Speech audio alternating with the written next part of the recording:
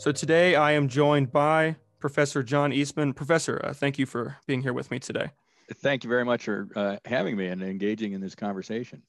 Absolutely. Now, you are someone who has managed to get himself into quite a bit of controversy over the past 6 months or so.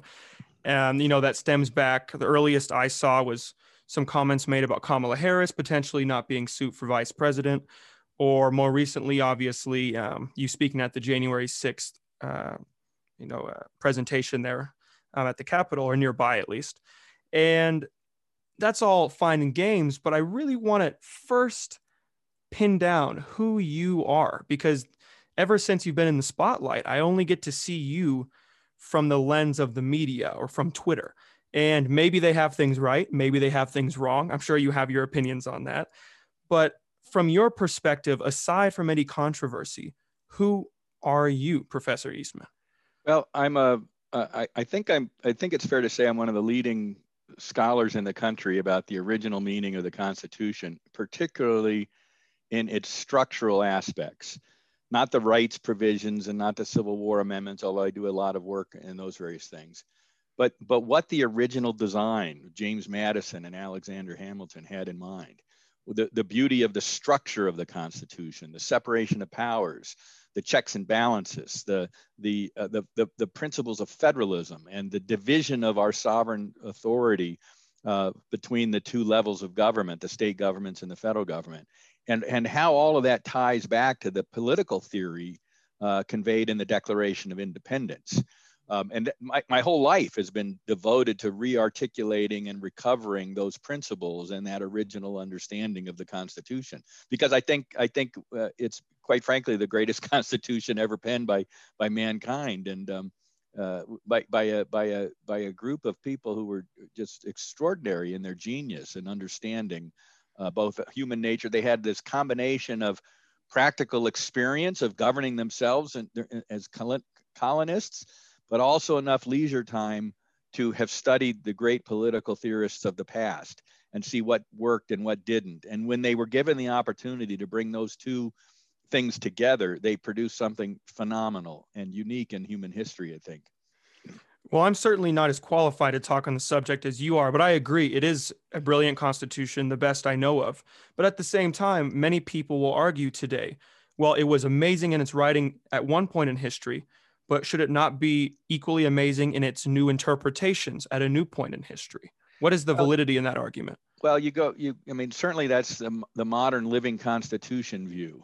But if you go back and recognize the singular accomplishment of the founding generation, which was to recognize that sovereigns is not the government, but it's the people. And the legitimacy of government is based on the extent to which the people govern themselves, the consent of the governed, to use the language of the Declaration of Independence. We do that by adopting constitutions at heightened periods of focus rather than temporary passions, where mob rule might infringe on the rights of minorities.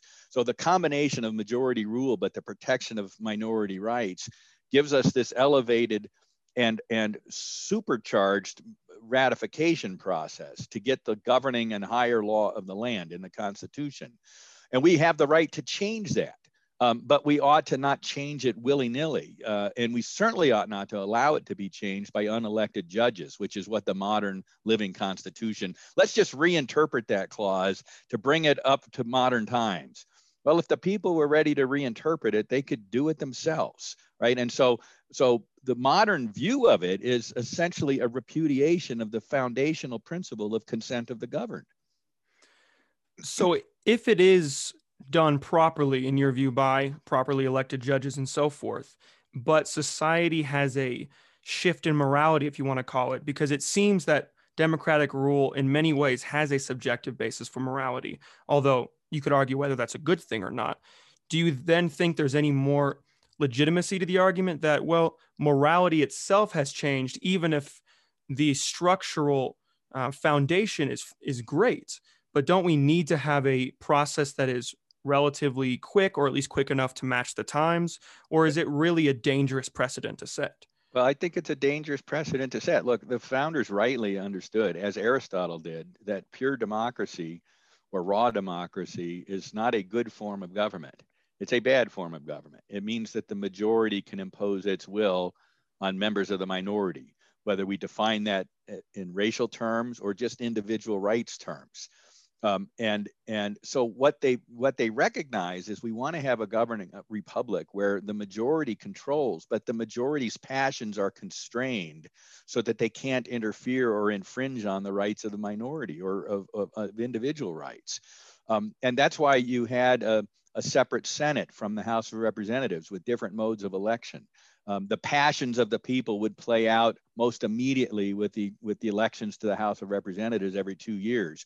But we would put some brakes on those passions to let the deliberation process take hold so that the will of the majority is not raw will, but an enlightened or refined will of the majority that recognizes the competing claims of individual rights.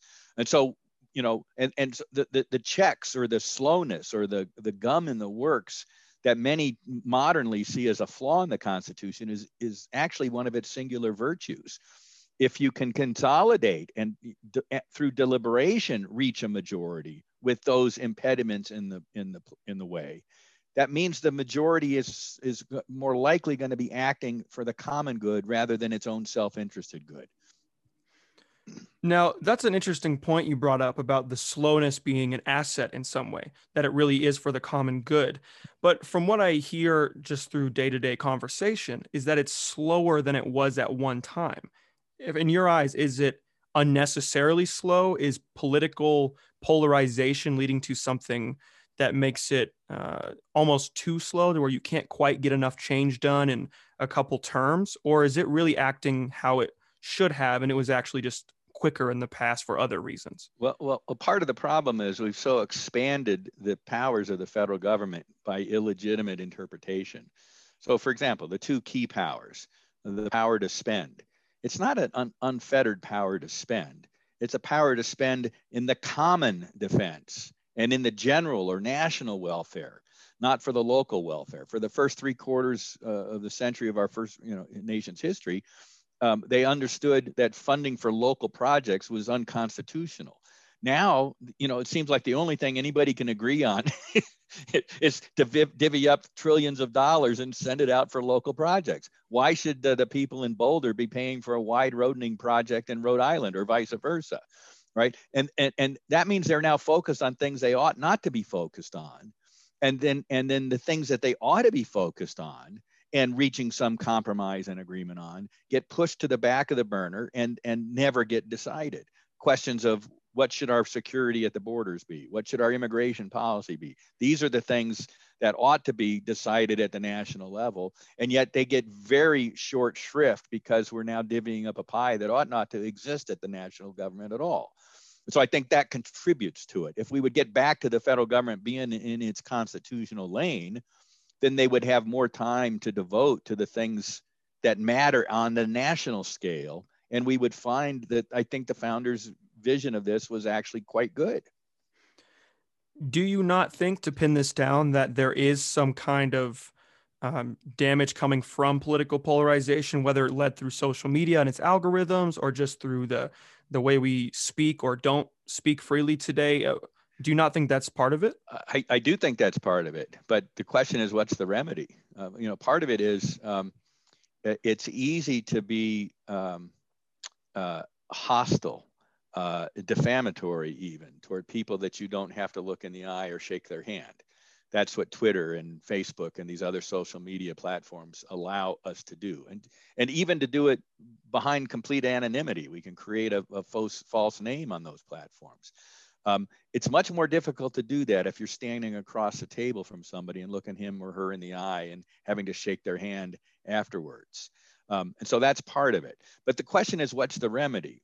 And one of the remedies since the New Deal era of the 1930s is let's get all of those contentious issues out of Congress and send them over to the experts over in the administrative agencies.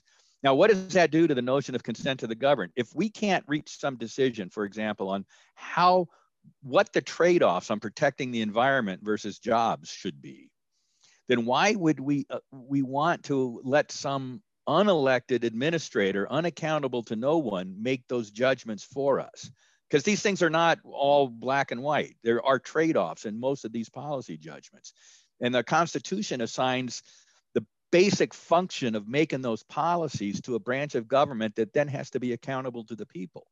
When we lose that, yeah, it makes things smoother. I might get all sorts of regulations through much more easily, but we're no longer governing ourselves and making those key policy judgments in a way that is accountable to the sovereign authority of the people or the consent of the governed. So these administrators, would that be synonymous with the bureaucracy? Yes, Okay. indeed. Yep.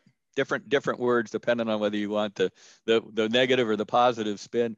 Felix Frankfurter was famous that he brought in his best and brightest students to run the machinery of government, and we would all be better off. But we find out that even the experts have agendas, and they're not always aligned with the common good of the people or the will of the people. And fundamentally, it's a fight about whether we're going to continue to govern ourselves or not. And part of that fight, too, I'm a firm believer in this, is our ability to speak freely, to have dialogue with those we disagree with. You and I may not agree on everything, but this conversation is really important, and I'm a firm believer in that. So I'm curious what this experience has been like for you as someone who, as far as I can tell, also agrees with that statement. You are a firm believer in free speech and presenting your ideals. Do you think that you have approached any lines that were borderline too far in the sense of this could have been damaging to inciting riot or something like that? Do you have any quarrel with that or any regrets in anything that you've said or wish you said? No, I don't. And those, like the chancellor of the university that accused me of inciting the riot or helping to incite the riot, apparently didn't listen to my speech, because I clearly didn't. But also don't know anything about the Supreme Court's view of the First Amendment on this. It was not remotely qualify as an incitement. Incitement is, I think, quite rightly not protected by the First Amendment. But my 3 minutes of remarks before the 500,000 people at the mall do not remotely rise to that level. And in fact, quite frankly, I think the effort to shut down any discussion about whether there was fraud and illegality in the election is a serious matter of public concern that ought to have been given a full airing. And quite frankly, my greatest disappointment is at the University of Colorado at Boulder, and particularly the Benson Center, where my visitorship is under its auspices, I think missed a huge opportunity to engage me, one of the national leaders on this issue, here living in Boulder for the year, to engage me in a civil and scholarly debate that would have been the envy of the entire world, not just the entire country. I've got a lot of evidence. There's been a lot of false flag evidence put out there. I've got a lot of hard evidence. And there are people that might even think some of my hard evidence is false flag. But how do we get to the point of knowing which it is if we refuse to engage people on the subject? And so the chancellor's first shot across the bow was Eastman made statements without any evidence of election fraud. Now, he didn't contact me before he sent that to ask me whether I had evidence. And as a serious scholar, I would not make such statements without evidence. I immediately sent a note to the head of the Benson Center saying, this is looking like it's going to blow up. I want you to know I've got sworn testimony or expert evidence for every statement I made. And instead of using that as an opportunity to provide a forum to debate the evidence, he sent out his own letter the next day saying Eastman did this without producing any evidence.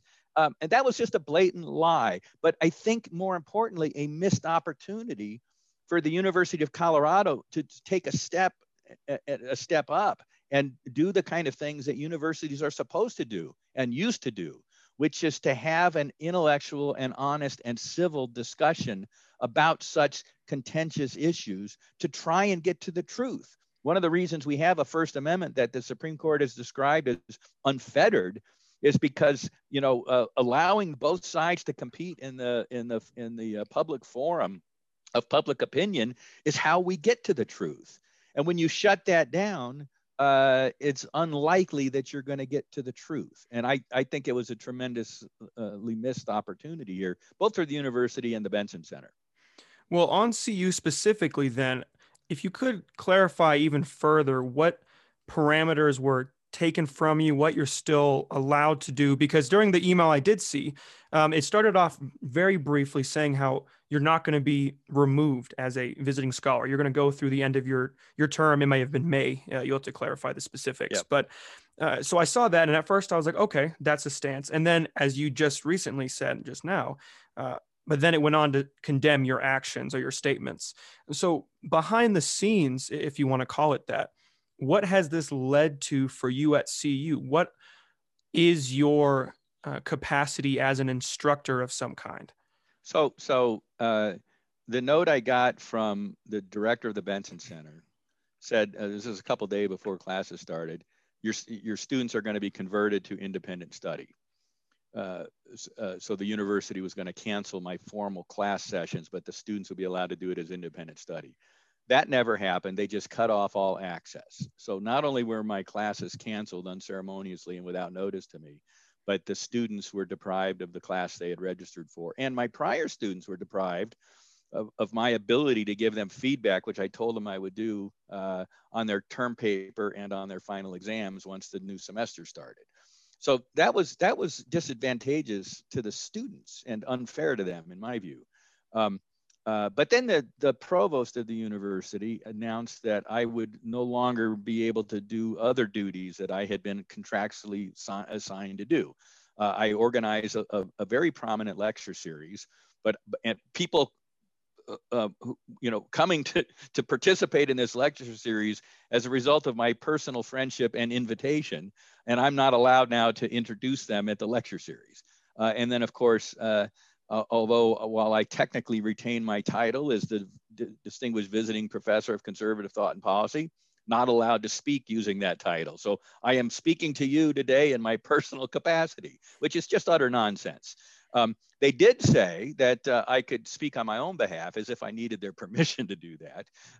And they said that in order to warrant my salary, which I think if they had cut that off, they know they would have been sued immediately for an unlawful violation of my First Amendment rights and my due process rights for an adverse employment action. This is a public university. They are constrained by the Constitution on how they can treat people, including members of their faculty. And by the way, it didn't start with the January 6th thing. It started when the President of the United States asked me to represent him before the Supreme Court. I mean, that's sent off a feeding. It actually started before that, back in August with the Kamala Harris thing. We'll get to that in a minute because that's an interesting story. As well. But what the university put out publicly was just a damn lie. They said that they canceled my classes because of low enrollment. I mean, that was false because there are 100 or more classes currently being offered on campus that had lower enrollments than mine. And so that meant that was a pretext and a lie. They canceled my classes because they didn't want me on campus teaching. Because of a cancel culture and a cancel mob that deigns to say some people's speech is permissible and some people's speech cannot be tolerated. And it's not the traditional kinds of things like hate speech or incitement to sedition or obscenity. Those things we exclude from First Amendment protections. It was speech on a core issue of whether the election was validly conducted. And therefore whether the people are able to control their government through the election. It doesn't get much more important than that and more central or core to the First Amendment. And yet the mob on campus decided that it was easier to shut it down and do it as fully as they possibly could. This is not conducive to a search for truth, and it's certainly not conducive to an academic environment that ought to engage in these kind of things with civil discourse. So then how is this similar or completely dissimilar to your experience with Chapman? How has that looked? Well, the president of the University of Chapman University was more mean, because my tenure there was long term, so he couldn't just ride this out. You know, he'll be gone by May, and then we can breathe again. But he was also not gonna terminate me because he understood the importance of the free speech issues.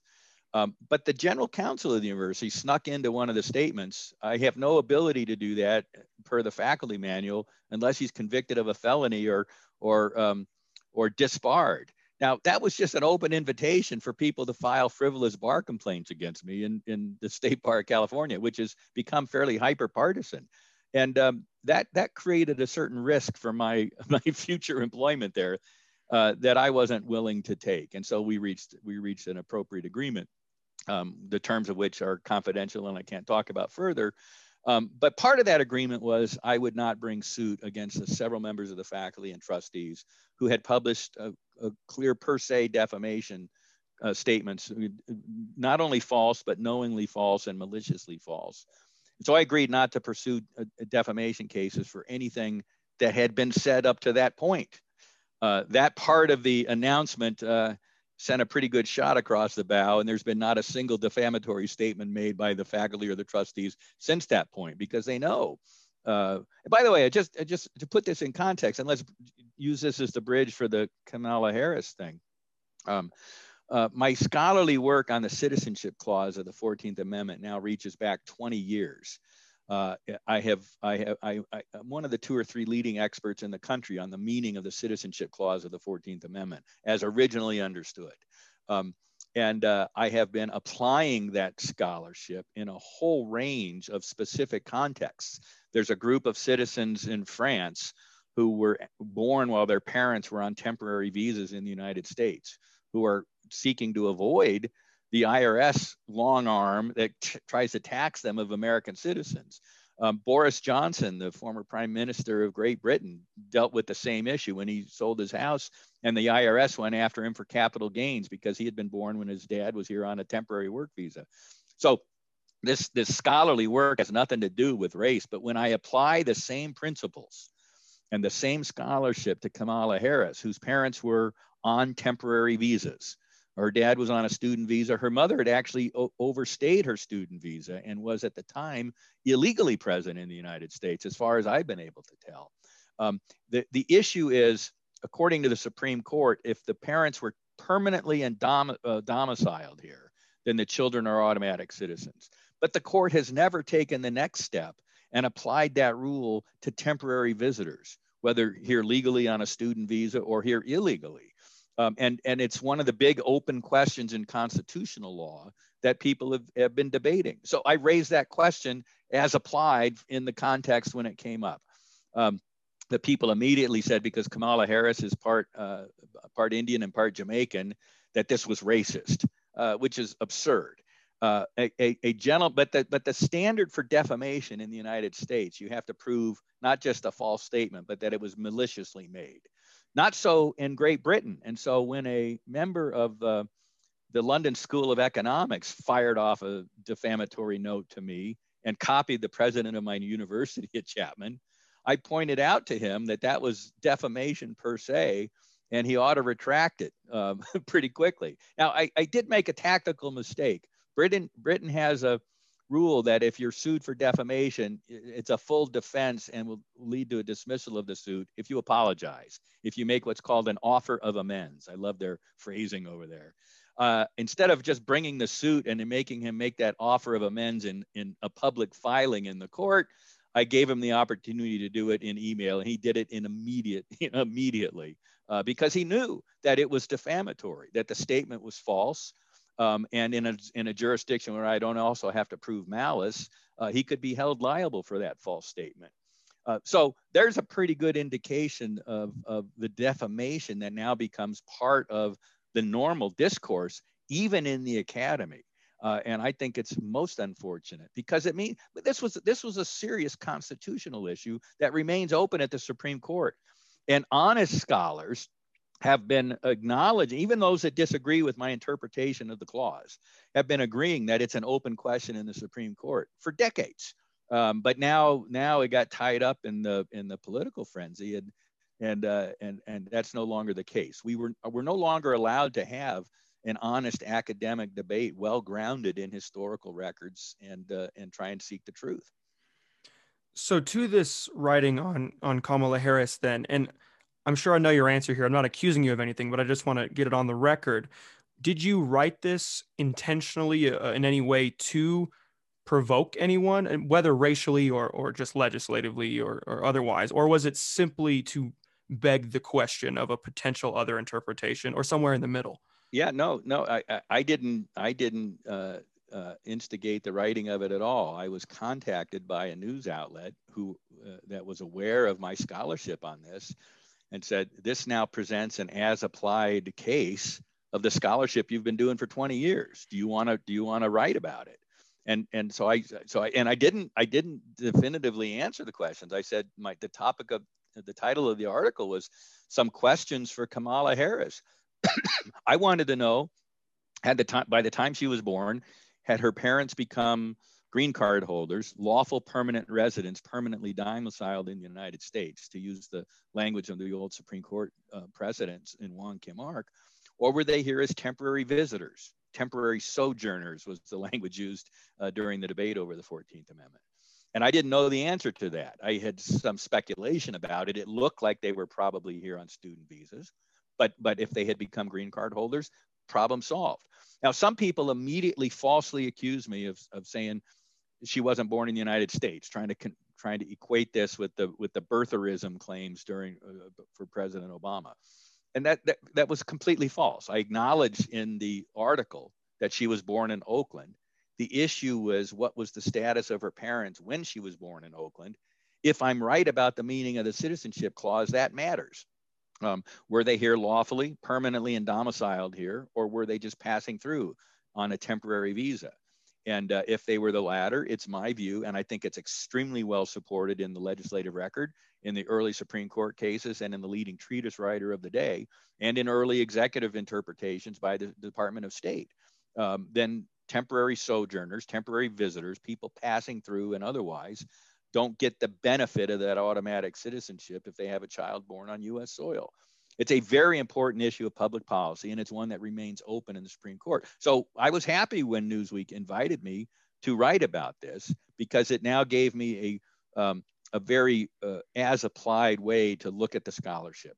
Much like when I started this scholarship, I looked at it in the context of the Guantanamo Bay prisoner who had been part of the Taliban, Yasser Isam Hamdi.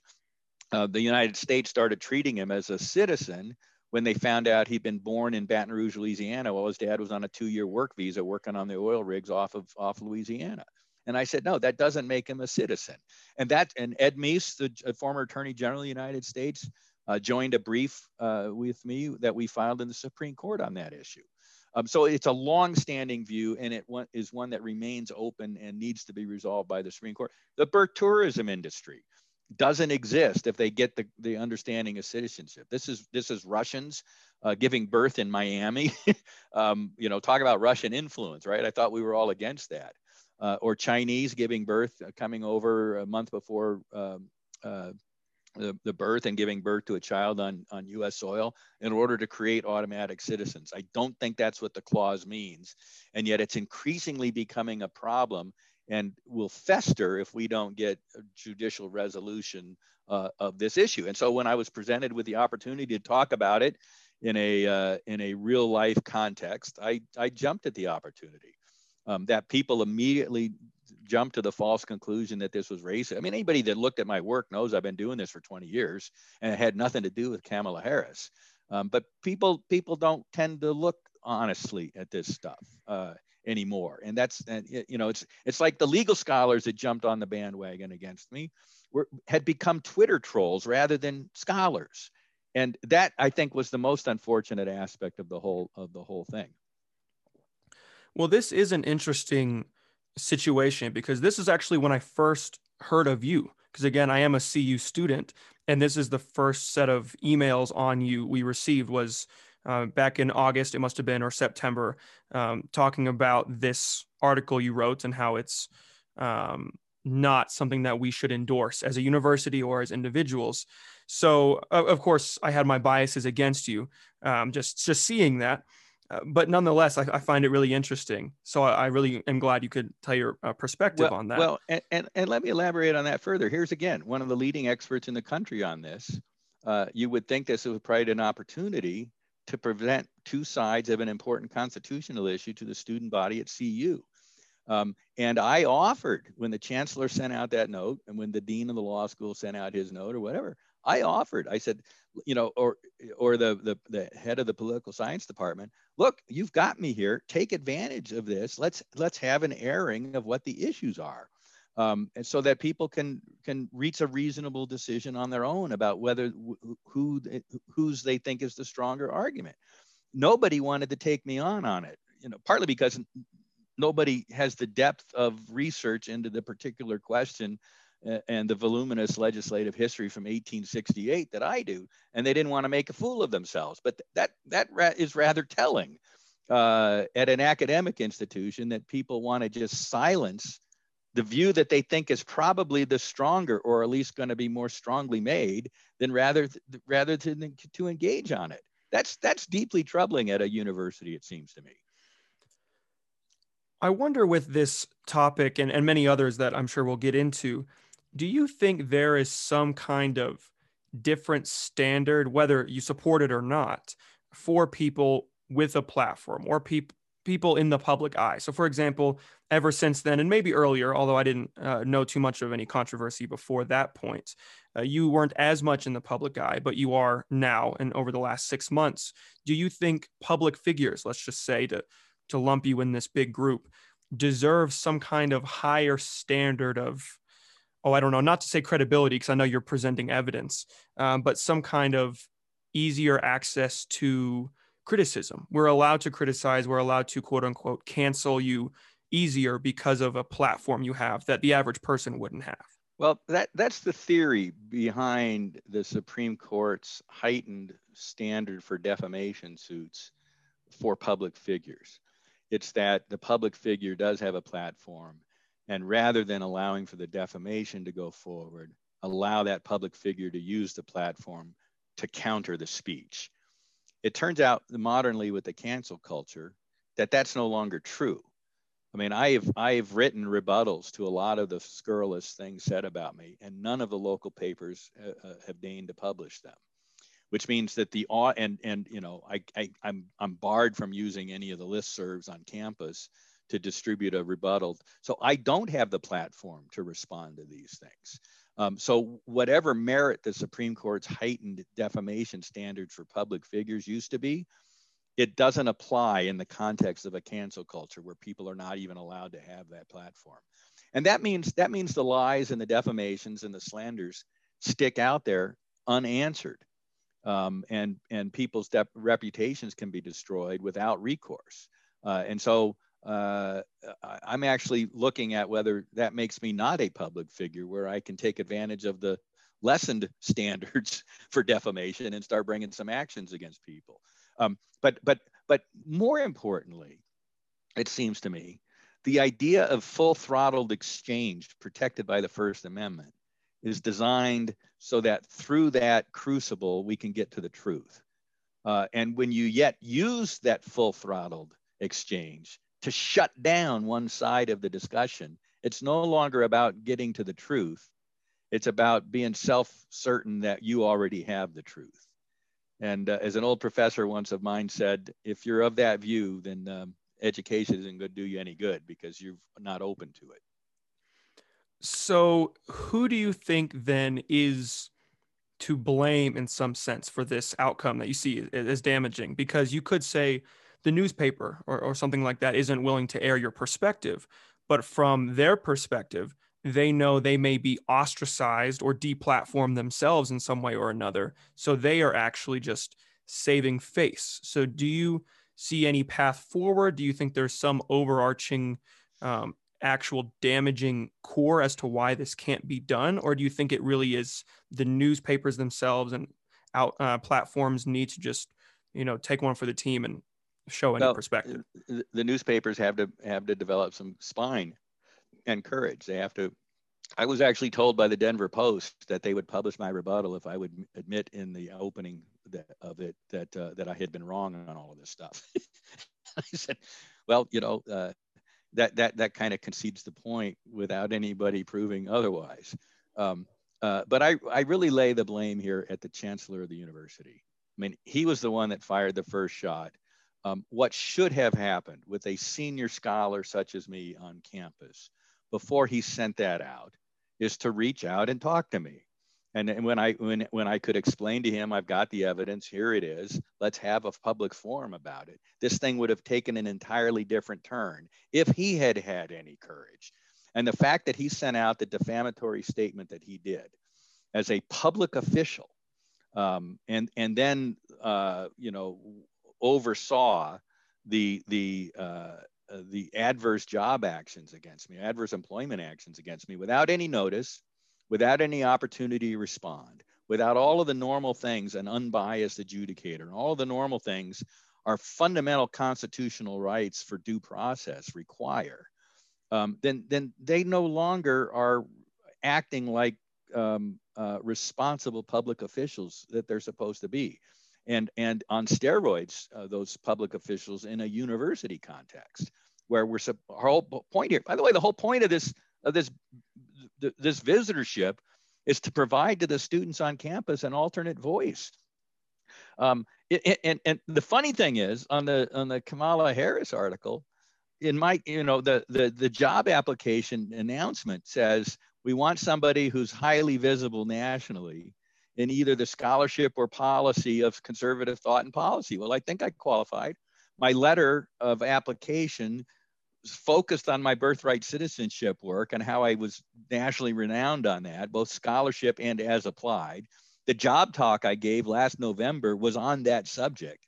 So they all knew that I'd had these views long before I applied the scholarship to Kamala Harris.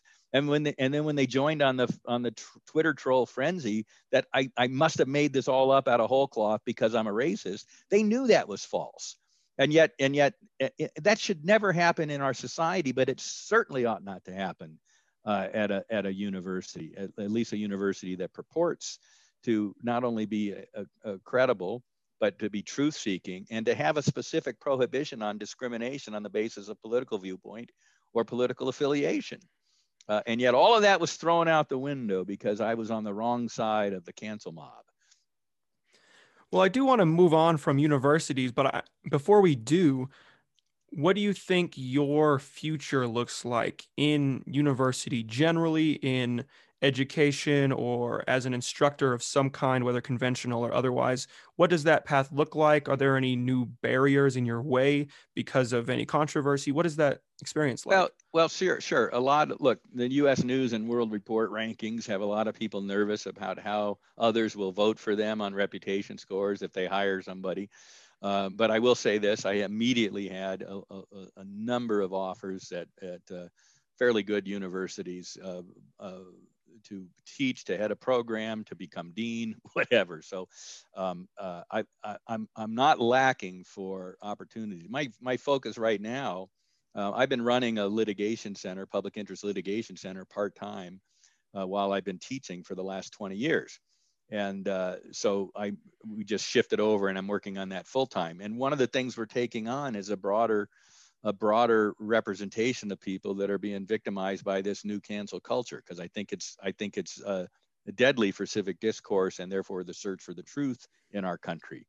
And then I'm also still heavily involved in the various investigations on the election controversies, because whether the election results were affected or not, 50 to 70 million people in the country think they were.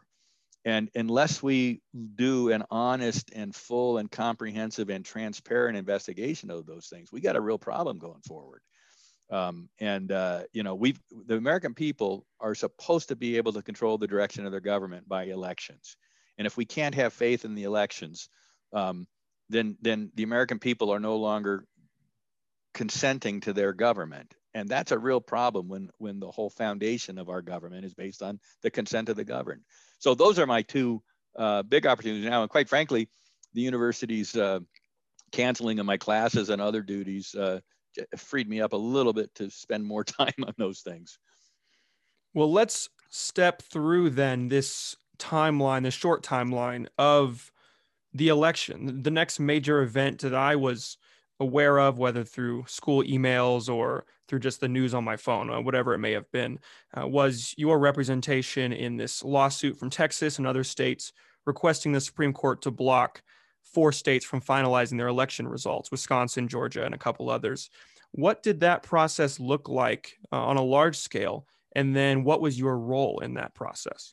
Yeah, so a part of that role I can't talk about because it's attorney-client privilege communications. But I will say this: Texas filed their original action, and I was happy to see it. I had originally expressed some skepticism about whether the court would allow them to have standing. It was Texas saying, look, Pennsylvania, your state officials are not following your election law, and that's created a fraudulent certification that has canceled out Texas's votes. And there was Supreme Court precedent that said what happens in a national election in one state has an effect on citizen votes in other states that had suggested that there would be standing for such a thing.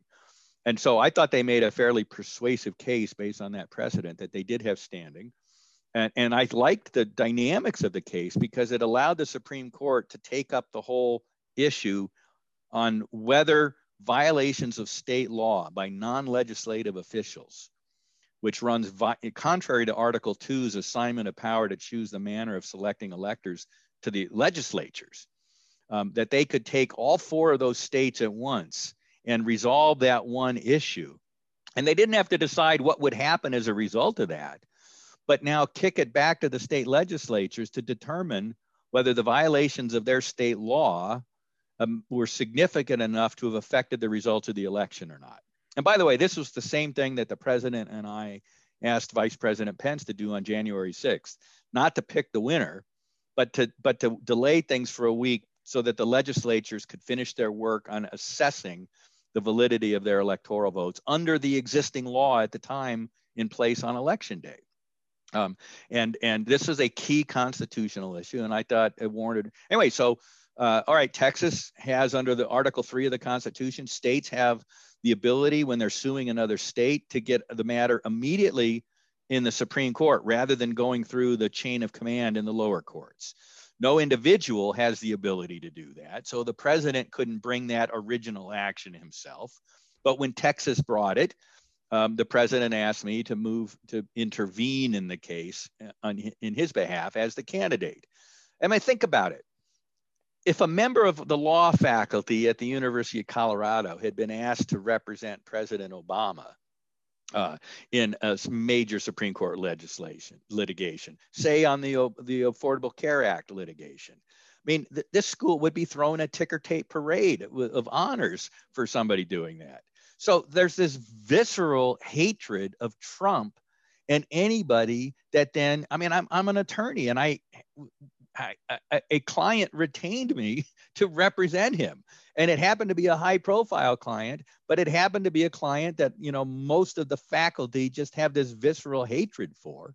And that created a dynamic that was 180 degrees opposite what would normally happen if a member of your faculty is asked to play such a high profile role in a national issue like that. So it really, the double standard here is just stunning. So to pin this down further for those who aren't as knowledgeable about you, or even those who are just laissez-faire in politics and vote for someone just of their party, let's say, which is common. I'm not calling anyone out. Can you pin down exactly what was being sued for? I know you briefly mentioned it, but could you unpack that further? Was it that there were people in the state who were changing how the ballot counting process worked, and then that is what is being under contention? Yes, no, so, and you know, why did the president, let me start with why the president asked me to do this, because it'll tap into your very first question. Who are you? What's your expertise and what have you? I was intimately involved in the litigation down in Florida 20 years ago. I was involved in the trial level. I was involved in the Supreme Court, and I was also the key expert called by the state legislature to protect their electoral votes. This goes back to this structural constitution that, most people focus on rights or First Amendment or equal protection in the 14th Amendment. My key area of focus and my niche in litigation is the structural components of the federal Constitution. One of those is Article 2, Article 2, Section 1. Article 2, Section 1, Clause 2. I'm twirling in my head. The manner of choosing electors is vested exclusively in the legislatures of the state, right? And that means if a state executive official or a county election official or even the state judiciary alters the rules of the election, they are changing the manner of the election in violation of Article 2 because they don't have legislative approval. In some states where there were Democrat legislatures, they got to change through the legislature to allow all mail-in balloting, for example. But in other states like Pennsylvania, the legislature passed that, but put all sorts of constraints on it. And then the League of Women Voters in Pennsylvania in August sued, saying, okay, you require signature verification as a way to help protect against fraud in the absentee ballot process. But we think at the very least, you should give notice to the voter that you're not going to count their ballot and give them an opportunity to cure. That was the basis of the lawsuit brought in August. The Secretary of State on her own said, I'm not going to enforce the signature verification requirement at all. Just dispensed with the legislative manner of choosing the electors. The state Supreme Court added to that, said, well, we don't, there's another provision that said you have to fill in, sign, and date the outer envelope, and it has to be verified.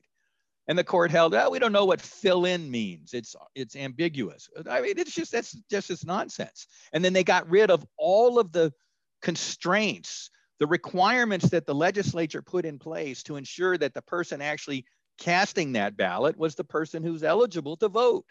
Because if somebody not eligible to vote casts a fraudulent ballot, you're canceling out a legal vote. You're suppressing the legal vote. Anyway, so all of these changes went on in each of these states, in Georgia and Pennsylvania, Michigan, Wisconsin, Arizona, without constitutional authority of the legislature doing it. And that opened the door for people to vote who were not eligible, people to cast fraudulent votes, falsely claiming to be somebody they were not. We don't know the extent of that because it's hard to prove after the fact once the ballot is separated from the outer envelope. And that's why those constraints are put in on the front end and allow people to object if that handwriting just doesn't even remotely look like the voter registration card. It's pretty good indication somebody's fraudulently casting a ballot. They threw all that away and unconstitutionally. So the issue was, Supreme Court said, you don't have the legal authority to do that. That calls into question the validity of this election. And we want the legislatures to weigh in and let us know whether the scope, the magnitude of the illegality caused the results to come out opposite of what they actually were. And if so, we're going to be counting electoral votes that were fraudulently certified. But the Supreme Court wasn't asked in that litigation to make that decision itself. It was asked to delay things, to say the state non-legislative officials had no legal authority to do this. What was the significance of that? Legislature, you now have to take back the power to decide how to choose the electors and let us know whether that election should be certified as is or not.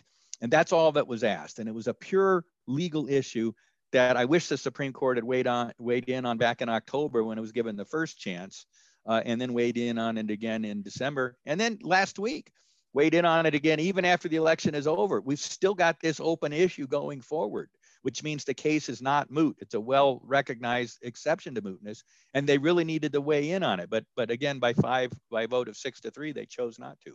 I think that's very disappointing because it means this uncertainty and the chaos created by it will linger with us in future elections until we get a resolution of this. Thank you for clarifying the specifics there. In your involvement over the last 6 months, although peaking a couple months ago, really, in the public eye, has portrayed you, as far as I can tell, not as guy we disagree with top 100, but public enemy top 100 list, right? That's an arbitrary guess. 100, it could be higher. I might be top 10. I don't know. We'll see. Sure, maybe so.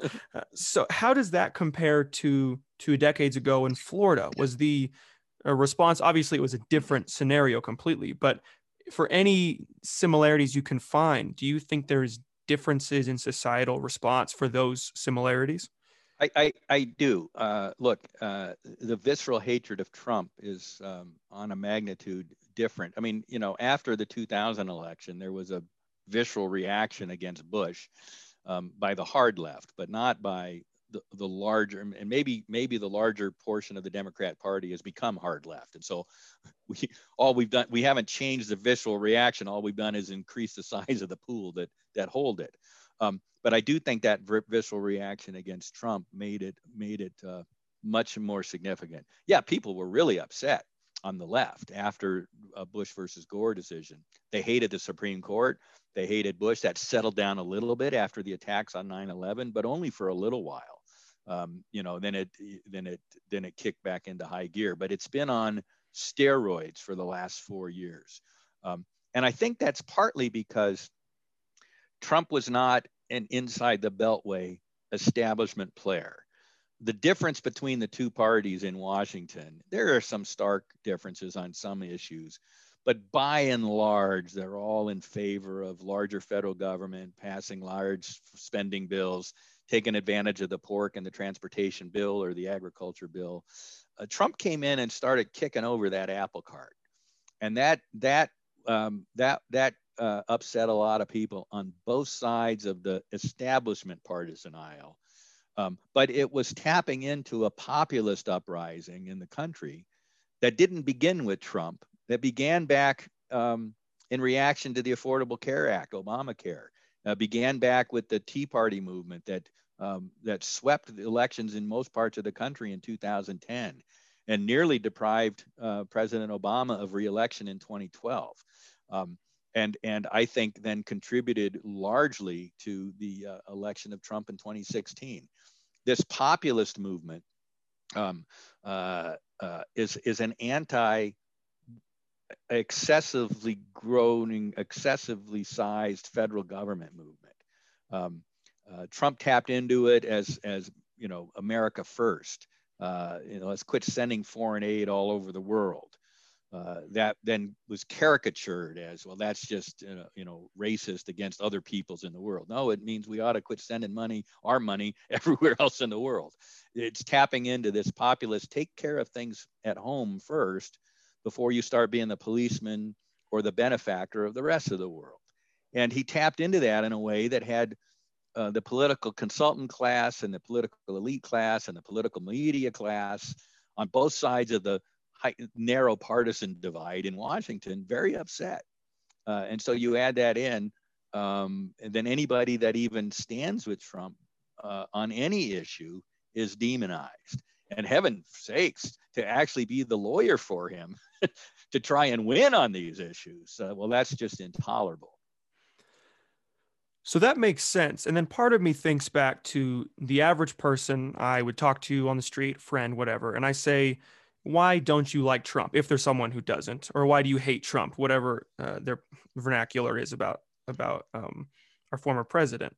And oftentimes it's not about legislation. It's not about anything behind the scenes. It really is about personality and demeanor.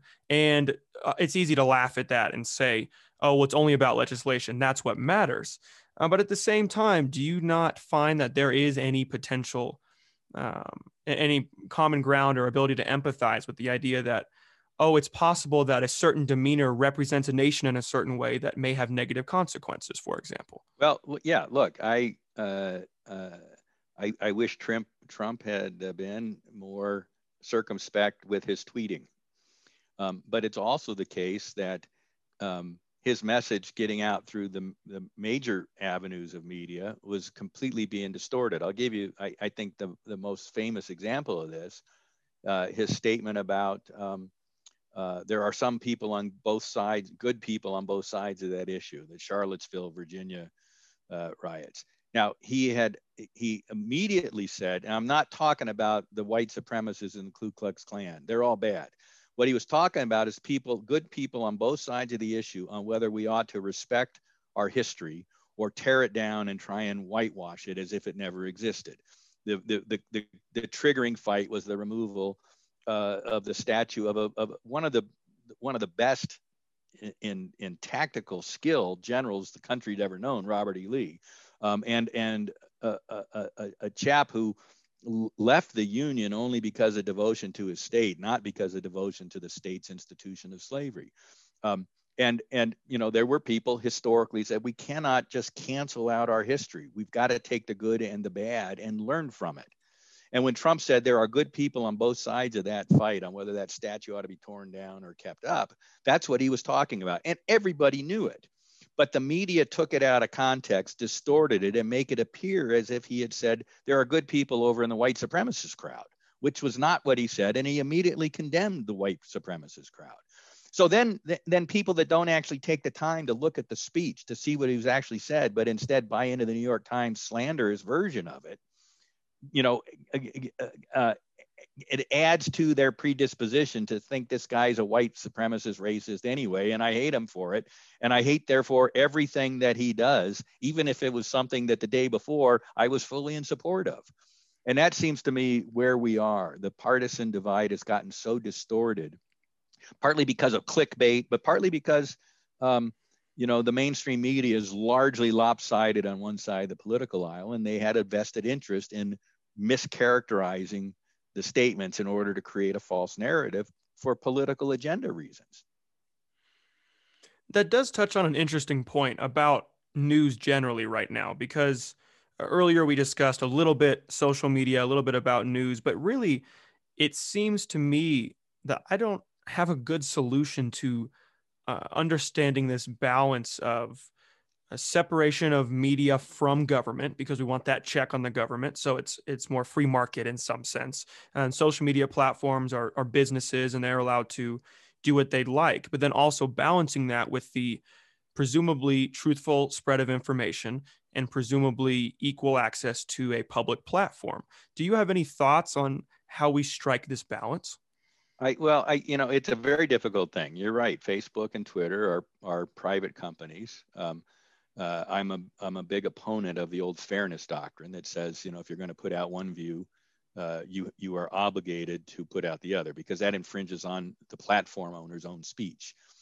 But I think we've now crossed a line where those platforms are no longer private speech deciding what they want to convey and what not, but they have become the public square, and they have become the place where our political dialogue occurs.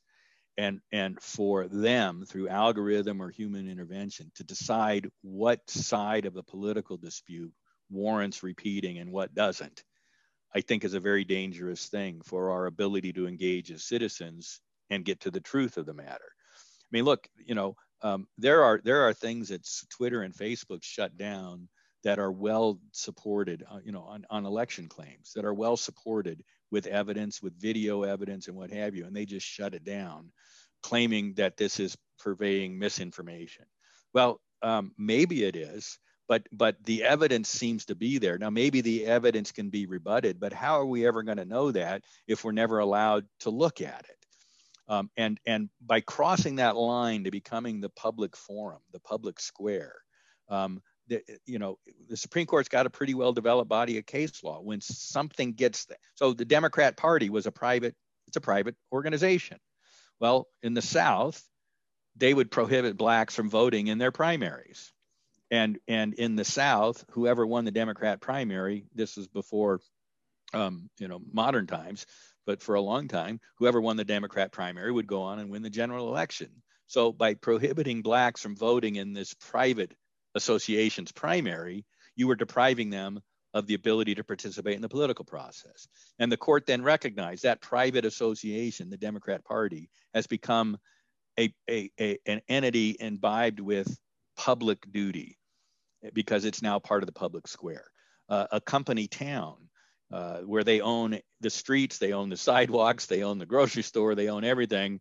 They own the houses where the miners live, when they're not working, the court held when you've become the stand-in for the government, you can't say you can't speak on my public square because because it's privately owned property, it is the public square for that town, and we're going to treat them like that. And I think Twitter and Facebook have crossed that line, and that means they ought not to have the kind of censorship power that they have to shut down political debate. So then let's pivot back to you then, because I want to touch on in more detail the biggest controversy surrounding you. It's arguably the most interesting, just in the sense that there's the most political conversation around it, and that's January 6th. You spoke at this rally, and the quotes that I saw most common online quoting you were, we know there was fraud, dead people voted, just to name a couple. And this was, of course, at the Stop the Steal rally, in case there were any others that same day. So I want to know, can you unpack some more about what you said at that rally? Obviously, you touched on how you don't think that this is an issue of inciting violence, but it still could be an interesting thing to unpack what it is you said, and if there were any potential negative implications, whether legally or even just socially. Yeah. So let's back up 2 days. I actually met with the president and the vice president for over an hour in the Oval Office, talking about various theories that had been floated, not by me, but by others, including a student at Yale who published a law review article after the 2000 election under the tutelage of the two of Yale's most prominent constitutional professors, Akhil Amar and Bruce Ackerman. Saying that under the 12th Amendment, the only authority to determine the validity of electoral votes when there's a question about it is vested in the vice president. And this was a fairly reputable scholarly position that had been taken back in 2000 by a number of people. And of course, those articles were presented to the president, not by me, but by others. And the president thought that sounded good and wanted to have a conversation with me and the vice president about it. And the vice president turned to me and said, do you think I have that power? And I said, well, there are credible arguments to be made. They've never been accepted, but they've never been rejected either. But I don't, even if you had that power, I think it would be foolish to exercise it when the legislatures of these contested states had not done anything to certify the alternate slate of electors. In other words, if they had done that, I think your hand would be greatly strengthened, but they hadn't. And why hadn't they? Because the governors of those states were refusing to call them into special session to be able to make that pronouncement. And now they were coming back into formal session. And a number of them were sending letters to the vice president, merely asking that he delay the proceedings on January 6th enough so that they could take the look at this stuff that they'd been asking the governors to let them convene to look at for over a month. And at the end of the day, he said there's a sub provision of the Electoral Count Act of 1887 that says once the session starts, it can't be adjourned until our work is finished. And I said, yeah, but you've got pretty strong evidence from a lot of legislators that the electoral votes that you were sent, that were certified, were illegally certified. This goes back to the constitutional claims in the Texas case. And I said, so if that's true, you're going to then certify as elected a president who wasn't elected in order to comply with this subsection of an Electoral Count Act of 1887 that may be unconstitutional. I say, I think your obligation there is pretty clear. Give the legislatures the opportunity to look at this. And maybe they look at it, and in Pennsylvania, they say, yeah, we think there was fraud and the illegality opened the door for it. But it was only about 40,000 votes that were affected, and the margin is 80,000. We're now notifying you that the original certification is valid. Maybe it comes out different in Georgia or Arizona, where the margins were closer. Who knows?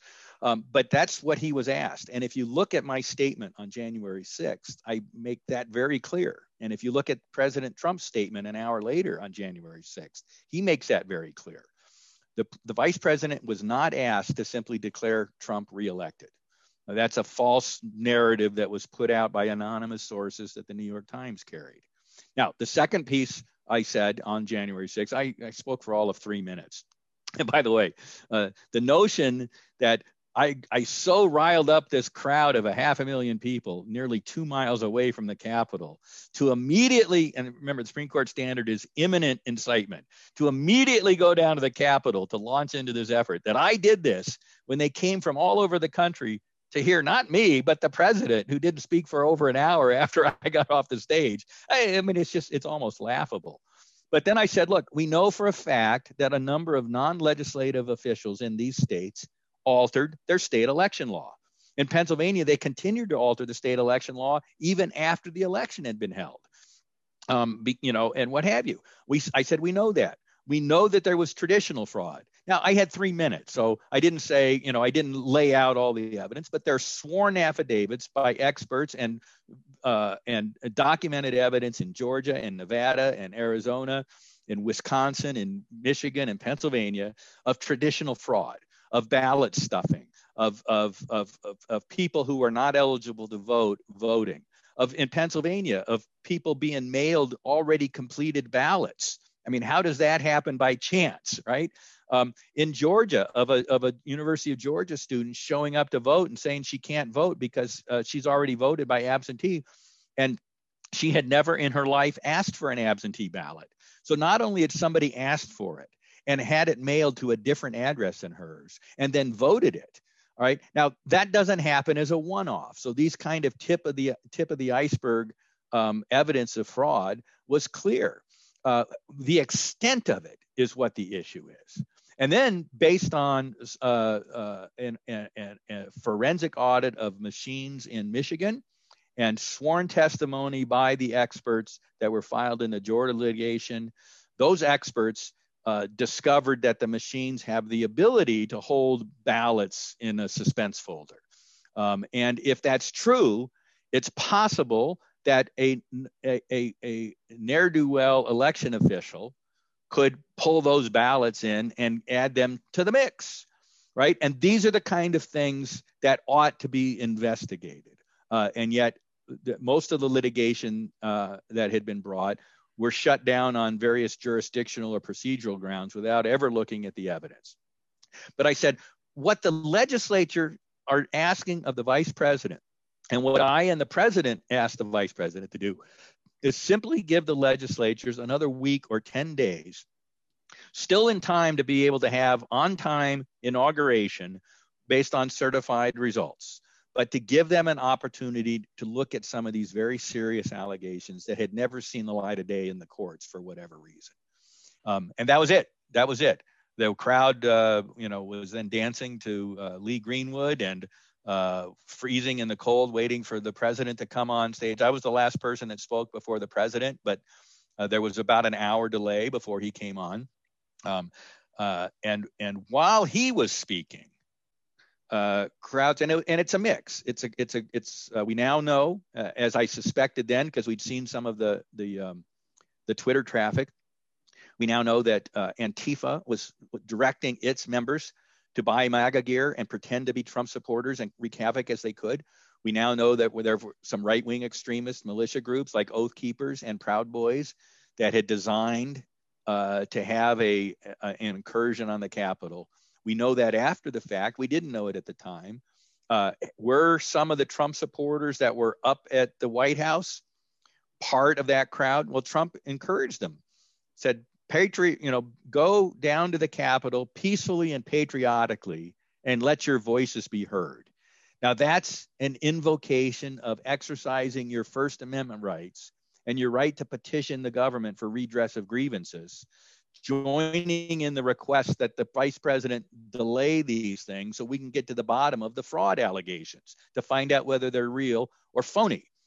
Let your voices be heard. He did not ask them to go down and cause a riot or cause a. I mean, if it was sedition, it was the most incompetent sedition ever envisioned in human history. But there were some bad actors who punched through. We know for a fact that this fellow John Solomon, I forget what his name is. I don't want to misstate. John Solomon's a reporter for The Hill. There's another name. Is an Antifa guy. And he's one of the ones that broke some of the windows and was encouraging people to come in and take back our house.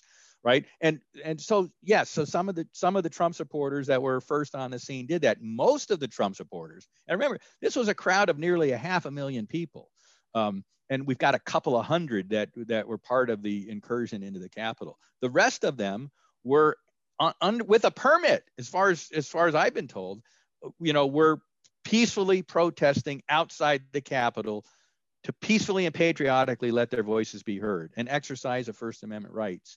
And it's unfortunate that the ne'er-do-wells, the thugs, the troublemakers, kind of allowed for a different narrative to be put on that, because I do think the American people want some answers here, and this was a way to express that desire to get some answers. Because I don't think any of this stuff, any of the hyperpartisanship, is going to settle down as long as a significant portion of the population thinks the election was stolen, or that we can't trust the election officials. Look, we got in Wisconsin, we got election officials now. It just came out yesterday. Democrat operatives being funded by Zuckerberg and actually taking over control of the county election clerks' management of the elections, and given the keys to the absentee ballots that were stored under lock and key. I mean, this is not supposed to happen. And while those things are going on, and increasingly we're not allowed to talk about it, the American people are losing faith in their elections. And so I think it was absolutely right to say we need answers to this stuff.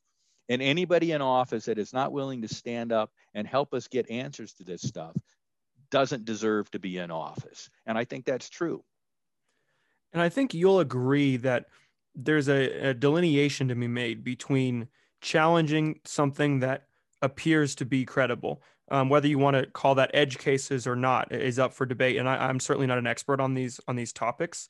But do you think it's possible that there is a larger portion of the American public than we like to admit that is actually following some sort of belief against this election, not because of a valid concern of legislation at the state level, but because of some kind of promoted, potentially false pretense? Do you think that's a real possibility? Well, look, I mean, in order for that to be a possibility, we have to know whether it's false pretense or not. And I think that's what's contributing to people jumping on the bandwagon or refusing to get off the bandwagon, maybe a better way to appropriate, is because every time we turn around, it looks like there are efforts being made to shut down the inquiry. So in Arizona, Maricopa County, fought tooth and nail against subpoenas that would get access in order to conduct an audit. Now, I said way back in November or early December, if I were Vice President Biden and realized that there is such chaos and concern and challenges to the validity of the election, I'd be the first one out there calling for a full-scale and transparent investigation. Because if I won, I want the American people to know that I won so I can govern legitimately, right? But no, I mean, he and his team were doing everything they could to block the investigations. And that just heightens the concern that people have. And that's why my efforts now are I'm working with lots of teams from across the political spectrum to do serious and honest assessment of the various claims. Some of them are specious. They got out ahead of the evidence, or they sounded good because somebody that didn't know what they were doing and looking at statistics. And I'll give you one good example on this. There's a lot of traffic on the internet that talks about huge vote spikes for Joe Biden at 3 a.m, right? 140,000 votes come in Detroit, and 138,000 of them are for Biden, and only 2,000 are for Trump, or whatever the numbers were. It looks astoundingly bad. It looks like blatant evidence of traditional ballot stuffing. Except one of the things that happened this election that hadn't happened in prior is a lot of the big cities, because of the volume of mail-in ballots that they were expecting, consolidated the counting of those ballots. Now, it still might be fraud. And one of the ways that we're going to test that is whether Detroit or Atlanta or Philadelphia were not reporting any partial returns all through the evening when all the rest of the counties in the state are. And then all of a sudden, when they're finished counting, they report them all. And if that's what happened, then that's perfectly explainable, right? But if instead they're reporting partial returns throughout the evening, like all the rest of the counties in the state are doing, and then we get such a vote spike, that's pretty strong indication that there was something nefarious that went on. And how do we tell which of those two there is if we're not allowed to look? Well, time series data at the county level would help us answer that question, but the Secretary of State's offices have refused to make available the time series data at the county level rather than the statewide level. That just raises the suspicion further when it might be a perfectly plausible explanation if we could get to the bottom of it. That's, I think, what's going on and why it's so important that we actually have a full and transparent investigation of all of these claims by people that are honest and sincere and willing to say, no, that's just that claim just isn't supported by the evidence. It's perfectly explainable on reasonable grounds, as I think I'm in a position to do. And so I hope when people see the report that I'm working on with the committee come out, that they'll realize this guy's actually fairly serious about these things, distinguishing the wheat from the chaff on the type of claims, and then looking at the claims that are valid to determine there's election fraud that goes on in every election. Usually it's fairly minimal and doesn't impact the results. The question is, this one seems to have gone on such a much broader scale that we suspect that it may have affected the results, but it would be extremely important to find out an answer to that for certain, to the extent anything along these lines is certain. Well, let me ask you one last question, because it's an important one that I like to hear people's thoughts on. What is the biggest misconception about you that's being portrayed publicly today? Well, boy, there's so many. It's hard to know. One, that my application of the scholarship on birthright citizenship was racist. That's just false. It's well grounded in constitutional law. That I didn't have any evidence for the things I've said. Anybody that knows me, or worse, and this is, look, and I'll put it this way, this is a good way to conclude.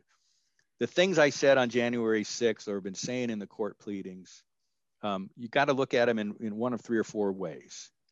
I could be right that there was illegality and fraud and that it was big enough to affect the outcome of the election. And we ought to know that as the American people, because it goes right to the heart of consent of the governed. I could be right about the illegality and fraud, but it was not big enough to affect the results of the election. We ought to know that too, because that will help us shine a light on it and prevent that kind of chaos and challenges in going forward. I could be wrong. I might have been misled. I might have looked at circumstantial evidence for which there's a reasonable explanation and treated it as fraud. But how do we get to figure that out? Is by vetting it and exploring it and challenging it. And then if it is wrong, I'm the first to admit it. Or we could look at it as, I knew what I was saying was wrong, that there was no basis in fact, but I wanted to cause an insurrection and topple the government and violate the law that I've spent my whole life trying to defend. Now, anybody that knows me knows how utterly implausible that is. And yet the chancellor of the university, the chairman of the law, the dean of the law school, and the director of the Benson Center all immediately jumped to that most implausible explanation without even talking to me or giving me an opportunity to respond. I find that rather despicable, and it's designed to shut down not just my speech, but the speech of anybody that would raise legitimate and serious questions about the validity of our election or about, in fact, any disputed public issue.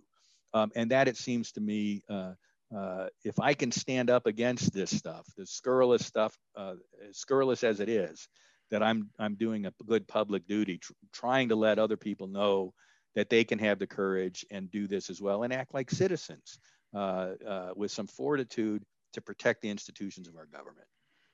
Well, Dr. Eastman, thank you for sitting down with me. I'm not the legal scholar you are, so I couldn't agree or challenge your points in any way. But I really do appreciate the conversation because I find value, as I've said, in reaching either middle ground or, more importantly, truth, regardless of where it lies on the political spectrum, because that's what's important, and dialogue is the best way to do that. And I wanted to hear your perspective in much more detail. So I really thank you for sitting down with me. Well, and thank you, Colin, for reaching out to me and pulling this together. I think it's important, and I hope a lot of the student body at CU are able to hear it.